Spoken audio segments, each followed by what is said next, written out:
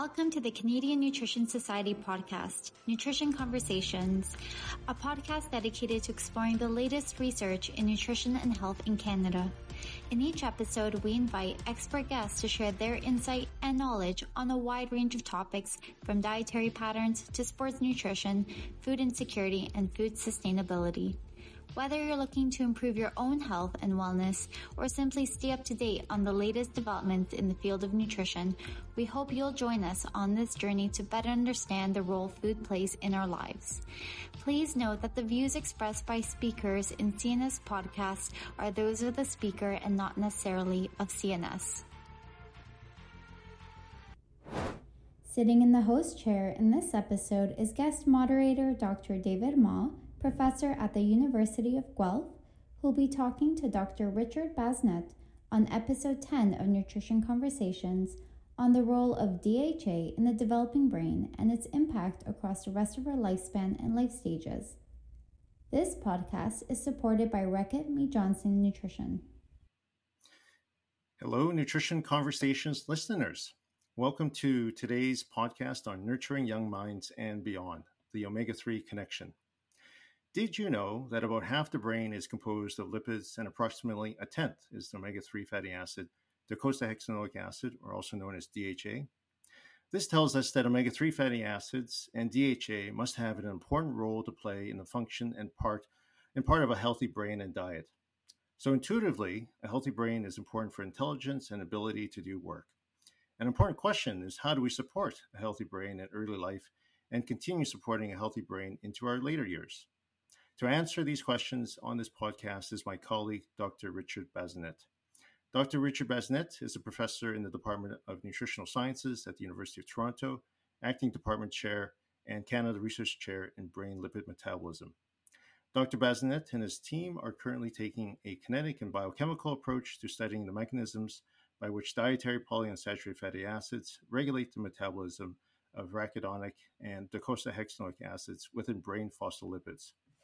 He is also a former president of the International Society for the Study of Fatty Acids and Lipids. And I should also introduce myself. I'm David Ma, Dr. David Ma from the University of Guelph in the Department of Human Health and Nutritional Sciences. And so please join me in welcoming Dr. Richard Bazinet to episode 10 of Nutrition Conversations. Thanks, David. It's a pleasure to be here. I'm enjoying the podcast so far, listening to the other guests. Thanks for having me. Thank you. These podcasts have been extremely popular and hoping to build on the successes to date. For our listeners, this podcast builds on the webinar by Drs. Ken Stark and Susan Carlson, speaking on the biological role of omega-3s and mechanisms in the preterm infant. So, my first question for you, Richard, is so building on the previous work on preterm infants and today a conversation on what happens afterwards. Let's start with a bit of a background. So, what are omega-3s? Why are they important? And what do we know about the levels of omega-3s for term infant as compared to preterm infants, as we heard from Drs. Stark and Carlson? Yeah, so omega-3 is just one of the types of fat, right? So, people are probably all very well of saturated fats, and we think of those in terms of butter. And then you've got monounsaturated fats, and a major source of that being something like olive oil. And then when we get into the polyunsaturated fats, you kind of have two branches. You've got the omega-6 side and the omega-3 side. And you introduced DHA as an acronym for me, so I don't have to redo that. But DHA and some of the others are just the omega-3 fats. They're famous for a couple reasons. Their dietary sources are interesting. Most of what we call the longer chain omega-3s, which would include one called EPA and DHA, are found in fish, or at least that's kind of the normal source. But there's also what we call a plant precursor, a little bit of a misleading term because it's in other things, but it's famous for being in plants. And that's alpha-linolenic acid. And people often don't hear the enic at the end there.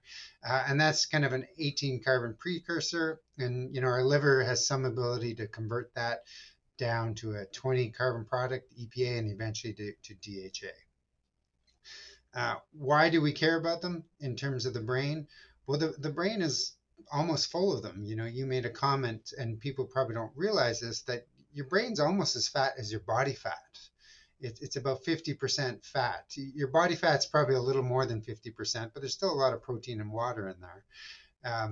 And the neat thing about the brain fat is, unlike your body fat, which is a triglyceride or triacylglyceride, in the brain it's predominantly phospholipids.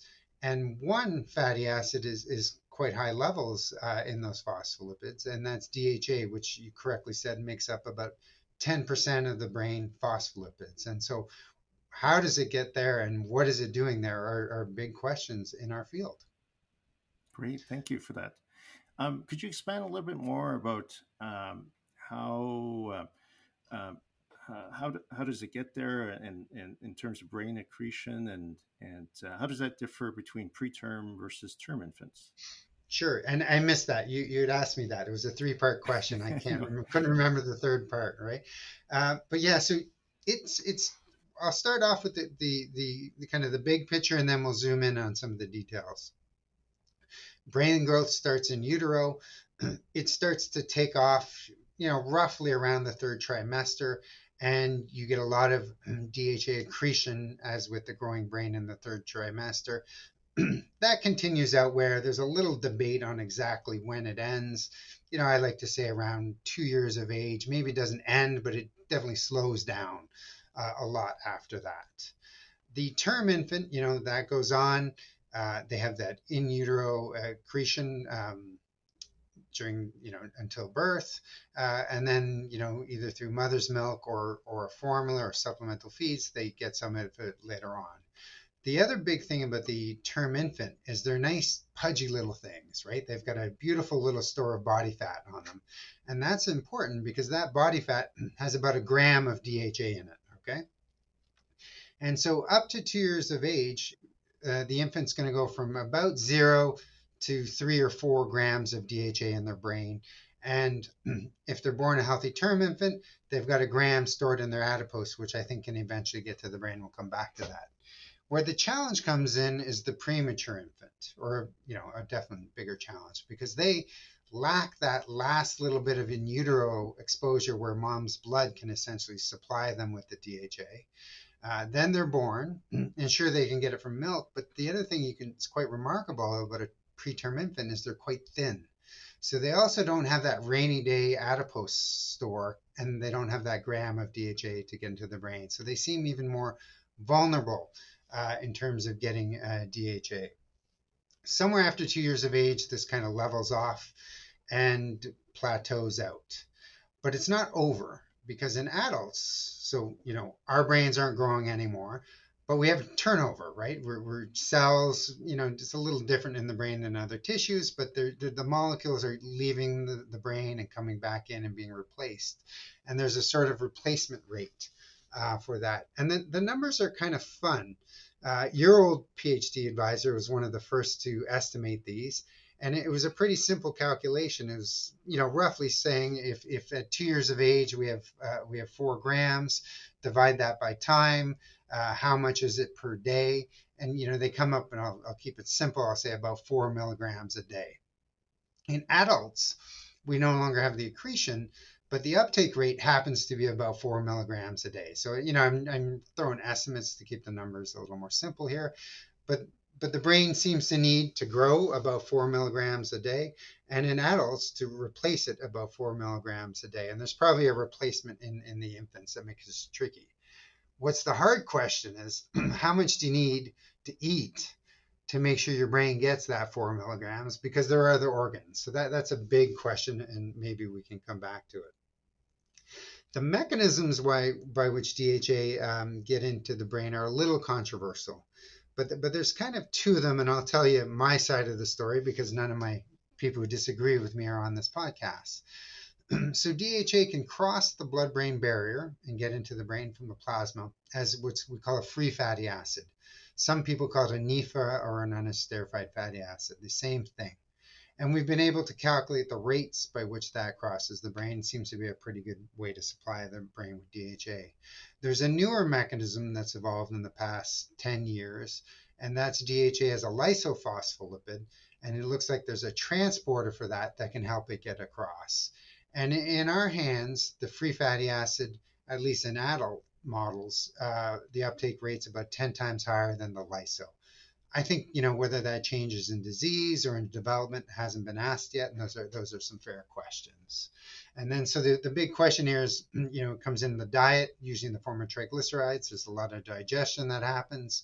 It goes to the liver, it goes to the adipose, it goes to the blood. One of the things I love about the adipose is that the adipose releases free fatty acids. And I told you earlier, the term infant has a gram of DHA in there. And in theory, that DHA could get released in the free form, which is readily available for the brain. Awesome. Well, thanks for sharing perspectives about the levels of DHA that get in the brain, how it gets there, and touching on requirements and also turnover. I wanted to shift gears a little bit and talk about the role of mom and dad and their role in this important stage of development. So, just curious about your thoughts on what is the role of omega-3s in fertility before everything happens, and then during pregnancy and lactation, and some potential health consequences for mental health in the postpartum. Yeah, so I think there's a few fun things that are being explored right now in this area that we don't really know the answers to, and maybe in a couple of years we'll figure it out. But DHA gets to high levels in a couple tissues or organs, one being the brain, quite famous. The other being the retina, which we probably won't talk about too much, but it's very important for retinal development. And the other one is the tail of the sperm cell. It's actually quite high in there. And, we don't know exactly why it is, but it appears to be important. So low DHA levels in sperm cells correlate with sperm dysfunction. And so I think we need to do a little bit of work there. Not everybody with sperm motility issues will benefit from DHA, but is that a chicken or egg? Is there some opportunities for interventions there? And that's an emerging area, especially as these numbers are being reported about fertility rates decreasing in certain populations. So I think, that's exciting, and some people should explore it. We've done a little bit of this work. I don't know if you have, David, but we've been looking at some vegetarian and vegan populations with some collaborators at the University of Chile, and they tend to have lower sperm DHA levels. And the question we've got, well, does that matter? Just because something's lower, it's not always worse. But we're interested in that, and we're following that forward. The most exciting part, though, has showed up really in the last couple of years. And this deals with gestational period. So, infant goes in, starts developing, blah, blah, blah. We all know lots of steps, third trimester, fourth trimester. And it turns out that higher DHA status in the mother can lead to a few more days, 3, 4, 5, 6 more days in utero. And that's really interesting if you're at risk for prematurity, because if you can push that really vulnerable phase just a little bit further, it's a big advantage.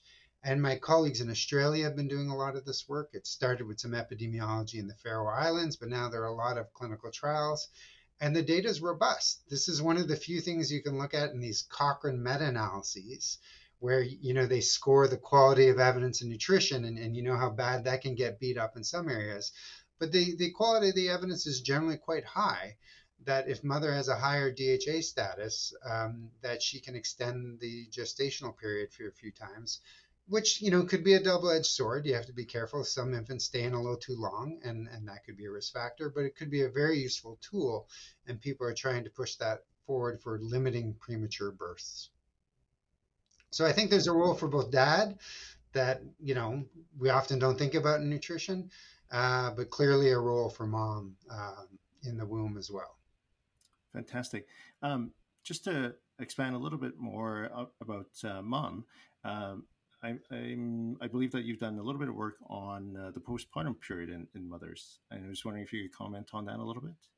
Yeah. So, the infant is kind of like a brain in a way. So one of the problems with studying brain DHA metabolism is there's a lot of homeostasis in the brain.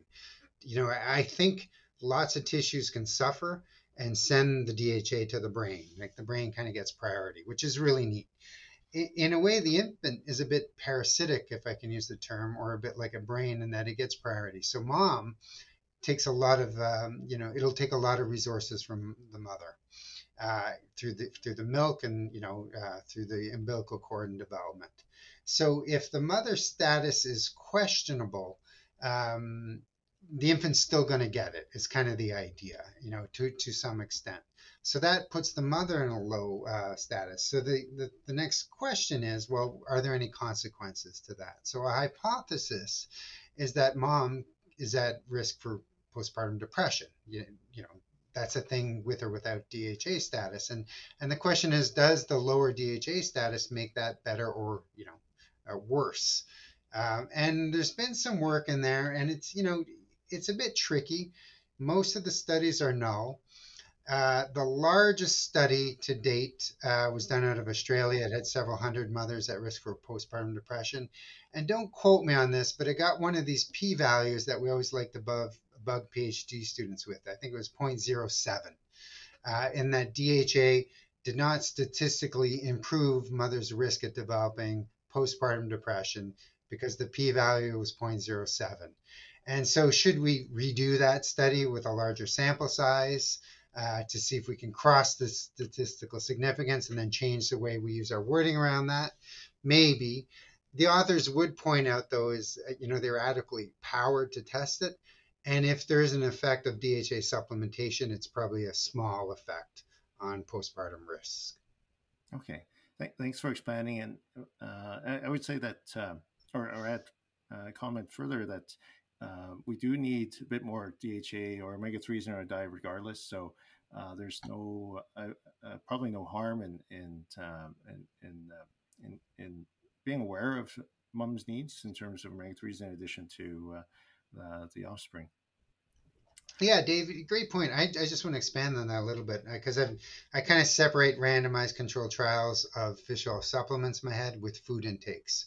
And you raise a good point. The observational literature, sometimes called the epidemiology, is pretty clear on most of these issues, right? Higher intakes are associated with better outcomes. They're associated with better neurological development in the kids. There are several meta-analyses, systematic reviews on that. Clear cut. So I agree with you. Food sources, food intakes that we see in the population work it well. But for whatever reason, the randomized controlled trials where we try and push things a little bit further in the context of a study, then the answer is not as clear. It's always tricky with the RCTs, that's for sure. Yes. Just a comment, an observation that there's a lot of work and research about omega-3s and DHA in pregnancy and fetal development, and then also in adulthood. It looks like there's a bit of scarcity of data in children between years of 2 and 12 or older adolescents up to 18. I was just curious about your thoughts on the dietary needs of omega-3s and DHA in this population. Should we be concerned? Yes, I think we should be concerned by the lack of evidence, just like you said it. So, the story here, I think, is a little bit interesting. Infant formulas some time ago didn't have DHA in them. They didn't have arachidonic acid in them. And, that was controversial for a while. And, don't quote me on the year, but sometime around the 1990s, we started seeing a bunch of research comparing infant formulas without DHA to infant formulas with DHA, keeping in mind mother's milk always has DHA in it. And we see these cognitive benefits showing up in most studies, but not all studies in infants, right? And it was kind of pragmatic and easy to study. The formulas don't have it, we'll add it in, we'll see what happens. My take on the literature is it works really well in the premature infant, and it works moderately well in the term infant, probably for those reasons we were talking about. And then, there's been a lot of interest in DHA in adulthood, in cognition, in dementia, major depression, and some of these other areas. And there's almost a complete lack of studies looking at adolescents. But I think it's even worse than that. The National Academies, which has since changed their name, got together David, you might remember the year. It was in the early 2000s, 2005-ish. I'll say ish, that way I'm not wrong. Yeah. And they tried to make requirements, right, for DHA and alpha linolenic acid. And they threw their hands up in the air and they said, we can't do this. And they put out adequate intakes, which are just kind of average population intakes, right? So it's been a big struggle. There's a handful of organizations that have come out and put some numbers out, but technically we don't have official recommendations for DHA in Canada. And if I were in charge of doing it, I would really struggle with the younger kids, kind of the 3 years old to 12 years old, because we have the least amount of studies there. And I think it's important because we have a lot of anecdotal evidence that these kids, eat all white diets or have these strange behaviors and don't like fish and are grossed out by some of these things. So I think it's a big gap we've got in the literature, and I'd like to see more people doing it. Great advice for young researchers out there, that's for sure. Yes, yes. Just building on the notion of requirements and recommendations, can you put some numbers to that? Yeah. So well, the national academies, what they do is they take a sample, a representative sample in the U.S., and they look at how much they eat. And I think for the males, it was about 1.6 grams a day of alpha linolenic acid, that plant precursor. And then they said about how much of that is coming from, EPA or DHA, and they said about 10%.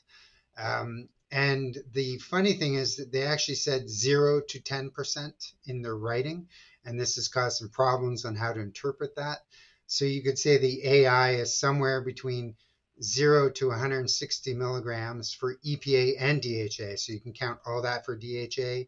You can count 0 of that for DHA. So the number is essentially useless, right? It doesn't help us very much. And it's only an average intake. So is that an optimal intake or not? Societies have come out all over the place with numbers. Most of them are in the, as low as maybe 400 milligrams a day to some of them just over a gram per day, depending if they're trying to zoom in on specific diseases or not. Some of the higher numbers come from the triglyceride lowering field. So one of the things that EPA and DHA both do very well, is very reproducible, is to lower your serum triglycerides. And, a little debate, but that probably plateaus around almost 3 grams a day. And it's really exciting because now we have drugs, FDA approved drugs, and I think one's approved by Health Canada, for lowering triglycerides and you can get in a lot of trouble here if you call them fish oil supplements, because they're technically drugs. They're EPA ethyl esters, which is a slightly different form of EPA than you would find naturally in foods. That's a great point about the form of omega-3. So I just wanted your thoughts and comments about supplement versus food sources of omega-3s. What do you recommend? Yeah, so there's two ways of looking at that question. One is these little nitty-gritty details about whether you should eat it as a tag, a free fatty acid, a phospholipid, etc. I don't get too excited by that literature because I'm still, I remember my digestion lectures, and most of these things get digested and reassembled, and at least by the time they get to the brain, we don't see them that much.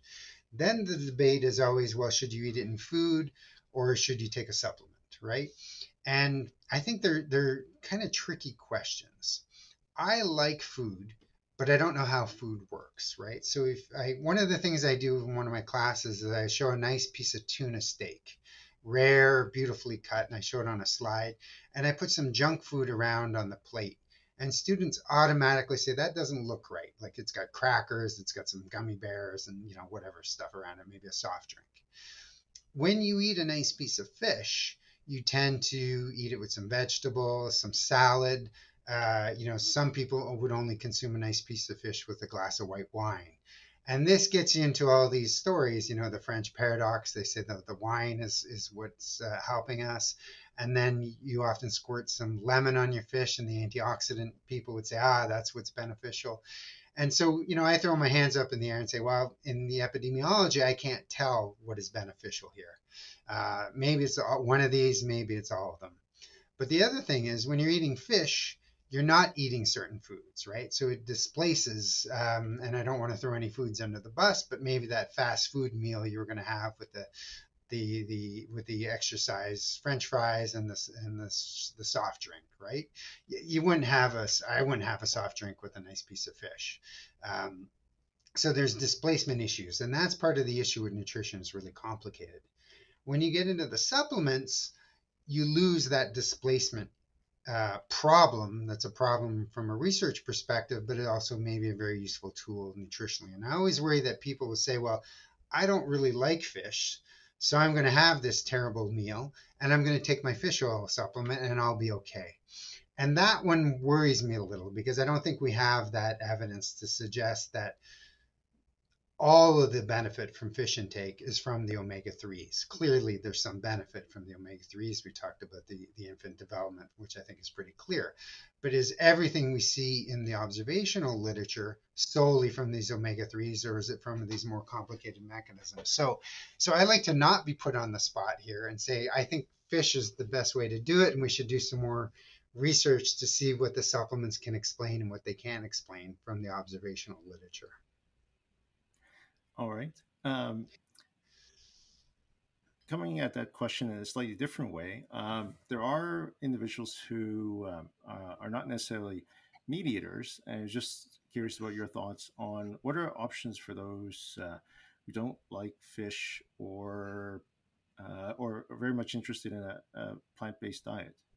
Yeah, great way to trap me here, David. But it's a really important question, right? There's obviously a huge movement, plant-based diets, vegetarianism, and veganism. And so let's just step back a little bit. And I think there's a couple ways to look at these populations. One is you look at their DHA levels. How are they? Well, they're lower than fish eaters, okay? But not dramatically. They're lower.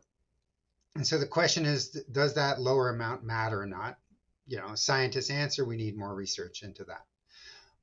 But for a lot of the things that we think that fish oils do, and we look at those populations, they don't seem to have the risk factors, right? So vegetarian and vegans and plant-based diets aren't associated with an increased risk of cardiovascular disease, something we're very excited for omega-3s. They're not associated with increased rates of cognitive decline, albeit the literature is a bit scarce. There's a small and emerging literature about mental health. I don't want to overstate it. It's small, it's emerging, we'll see where it is, but there's a couple studies you can find and a couple meta-analyses of these studies that aren't the highest quality studies suggesting that they might be at risk for mental health. Okay, so is this because this population is young, they're ambitious, and they're really worried about the environment and animal ethics, and they see all these things going on, and they're a special group of people that puts them at increased risk, or are there dietary factors contributing to that? I don't know, but I think it should be a research priority. I'd like to see people test that out before I give an answer. So I have some concerns about some of these populations. I have a lot of concerns with them in development. So I'd be very concerned about somebody with a poor diet that's trying to, has twins in utero and is trying to feed them and is not having a good intake. And you can have bad vegetarian diets, just like you can have bad non-vegetarian diets, right? So I think that's an interesting little area we've got here. And there was a second part to your question, and I know I've forgotten it as I went off on this tangent. Oh, no worries. Maybe just to add some further detail or clarity around sources of plant-based omega-3s. I think that's often a very interesting question that gets asked. Yeah, so the EPA and DHA we're talking about are not in plants. And if you could flash a little asterisk out right now that people could hear, that would be important. They're not typically in plants, and I say that because there are new technologies evolving, right? You can make transgenic plants, and you can have them raised in plants. that's controversial. Some people don't, some countries don't like transgenic products, but this is going to be an interesting thing because we can also, the major source is fish, and there's only so much fish in the ocean, and a lot of the fish we get is farm fish. And where do fish get it from? Algae. Eventually they get it from algae. So why does that matter? Well, if you feed your farm fish corn, they don't get a lot of omega-3s in them, right? And this isn't labeled, right? So if you go into a market and you see organic, whatever fish, I can't prove it, but that's a flag that fish might have never eaten a fish in its life and might not have a lot of omega-3s. I've seen tilapia with almost no omega-3s on my GC, right? You're almost where your GC has a problem. They're so low. So these plant-based sources aren't readily available for human consumption. They might one day. That's going to be controversial. But there's algae out there. And I'm not a biologist, and I'm not going to try and defend whether algae is truly a plant or this or that. But generally, it's accepted to be a plant source, and it can be used out there. So I think that's a neat tool. DHA, you can walk into any drugstore and you can probably buy it as a plant source. A little expensive, but it's out there. The majority of people on a plant-based diet get that 18 carbon precursor, that alpha linolenic acid, and then they require the liver to elongate it and put some more double bonds. We call it desaturate it and secrete it as EPA or DHA. And so the rates of that reaction are generally called low in the field. It's a fair point. People have worked on this and they've said they're about 1%. So if you're taking 1.6 grams, I shouldn't have did this in my head, you're going to get 16 milligrams a day. I hope I did that right. Converted, roughly speaking, if we use that number. And so the question then becomes to me, though, is it's not so much is the rate low, because 1% is low. It's just a low number. Is 16 milligrams enough? That's the question. It's a funny number. I'd sleep better if it was 160, right? And then it'd be a little simpler in my head. 16 is more than the 4 that the brain needs, which is kind of good, but there's the rest of the body. So I'd like to do some more compartmentalization modeling on that number. And then the other thing I'm worried about is, does that number go up when you don't eat DHA? Can you upregulate those enzymes? And we know in preclinical studies that if you give a rodent some DHA, it'll downregulate some of those enzymes in the liver and slow the step down. So the question is, can you upregulate it?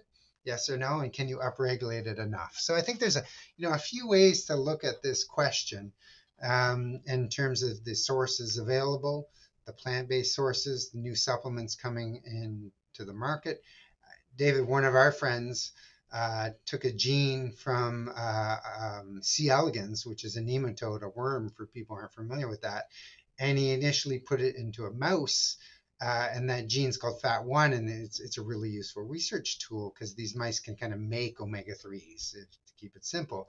But he also put it in a pig, right, with the idea of maybe having some of these animals that only eat corn and aren't considered sources of DHA eventually being sources of DHA. And I don't know where that's went. It hasn't taken off. Transgenics are going to be a bit controversial, but people are working on these things and people have creative solutions to some of these problems. Oh, absolutely. There's definitely, if you have time and creativity, there's opportunities. But coming back to plant sources of omega-3s, that would include oils such as soy and flax, avocados and walnuts. Are there any other plant-based foods that I've missed? Yeah. So there's a couple ways to look at this. Which ones are the really rich sources? Flaxseed, chia seed, really rich sources. Not everybody eats flaxseed and chia seed, right? So then what are the most common sources in the diet? And soybean kind of shows up at the high level there, and canola oil shows up at the high level there. Green leafy vegetables actually have a fair amount in it as well. So if it's a leaf and it's green, there's a lot there, which is actually kind of interesting because leaves are probably the most abundant thing on the planet, right? So it's a really, the biologists talk about this in a little bit of a different tone. So yeah, there's a handful of sources, and I wanted to say one more thing about the sources, and it slipped my mind right now. Maybe it'll come back to me. Sure, no problem. Um, so, one last final question for this podcast. And we've talked about different sources, and there's some discussion about what's an optimal level, and we probably need to improve on that. So, my last question for you was, what are your thoughts on how can we improve omega-3 intakes in kids and adults and all stages of the life cycle? Yeah, so I think we need help here. And I say that in terms of, I'm a researcher. We do similar types of research, and I'm not that into behavioral change. But what I think we need is to, get the message out there, like we've been doing. But I think we need to enable people with the tools. You walk into a grocery store, fish can be expensive right now, especially as, with the recent changes in the prices, and that's a problem. Well, there are some sources of fish that aren't quite as expensive, and there are emerging trends. We were talking about this a bit offline, I think. I think canned fish sales are going through the roof right now. And, it's really easy, right? You can get a tin of sardines and an apple. You open up that tin, grab a fork, have it with your apple, throw it on some crackers, and you're good to go. And it's, this is a quick lunch that you can bring out the door probably faster than anything else. So I think, it's time for us to get some help with the behavioralists, maybe the chefs, people interested in plant-based diets. How can they incorporate better sources of omega-3s into the plant-based diets, and have a true multidisciplinary approach to this? Because I wouldn't have guessed 10 years ago that tin sardines and tin mackerel would be in opening up boutique shops in Times Square, New York. So a little out of my field, but I think it points to a need for a multidisciplinary approach to answer these questions. I agree. I think that there's a tremendous opportunity for many others to be part of the conversation to help educate, and that includes folks who have expertise in food preparation, the chefs, and also rethinking about the types of foods that we have in our diet. And I think you've started a craze, Richard. Sardines and crackers. Yes. A very Portuguese type of snack, I believe. Yeah, and we're all a little busy, David, and this is the kind of thing you can grab as you're walking past your shelf. It's about as quick as the lunches I can think of, right? And healthy. Yes. Well, thank you, Richard, so much for spending some time this afternoon on this podcast and sharing your expertise and knowledge and opinions on this very important topic of omega-3s and its contribution to brain development and health. Thank you so much. Well, thank you very much, David. I really appreciate it. I've been enjoying the podcast. I have a little walk from the subway to my office. I've really been enjoying hearing true content experts speak about this. So I hope you can keep it going. For sure. And very much thank you to the Canadian Nutrition Society for supporting the nutrition conversations. Thank you. Thank you for tuning in to this episode of Nutrition Conversations. We hope that you found today's discussion informative and inspiring. If you're interested in hearing more about the latest research in nutrition and health, be sure to check out our website at cns-scn.ca/podcast for upcoming episodes. You can find us on various platforms including Apple Podcasts, Google Podcasts, Spotify, and more. Simply search for the Nutrition Conversations podcast on your favorite app, and you'll have access to all our episodes in one place. We release new episodes at the end of each month, so mark your calendars and stay tuned for upcoming episodes. Don't forget to subscribe to the podcast so you never miss an episode.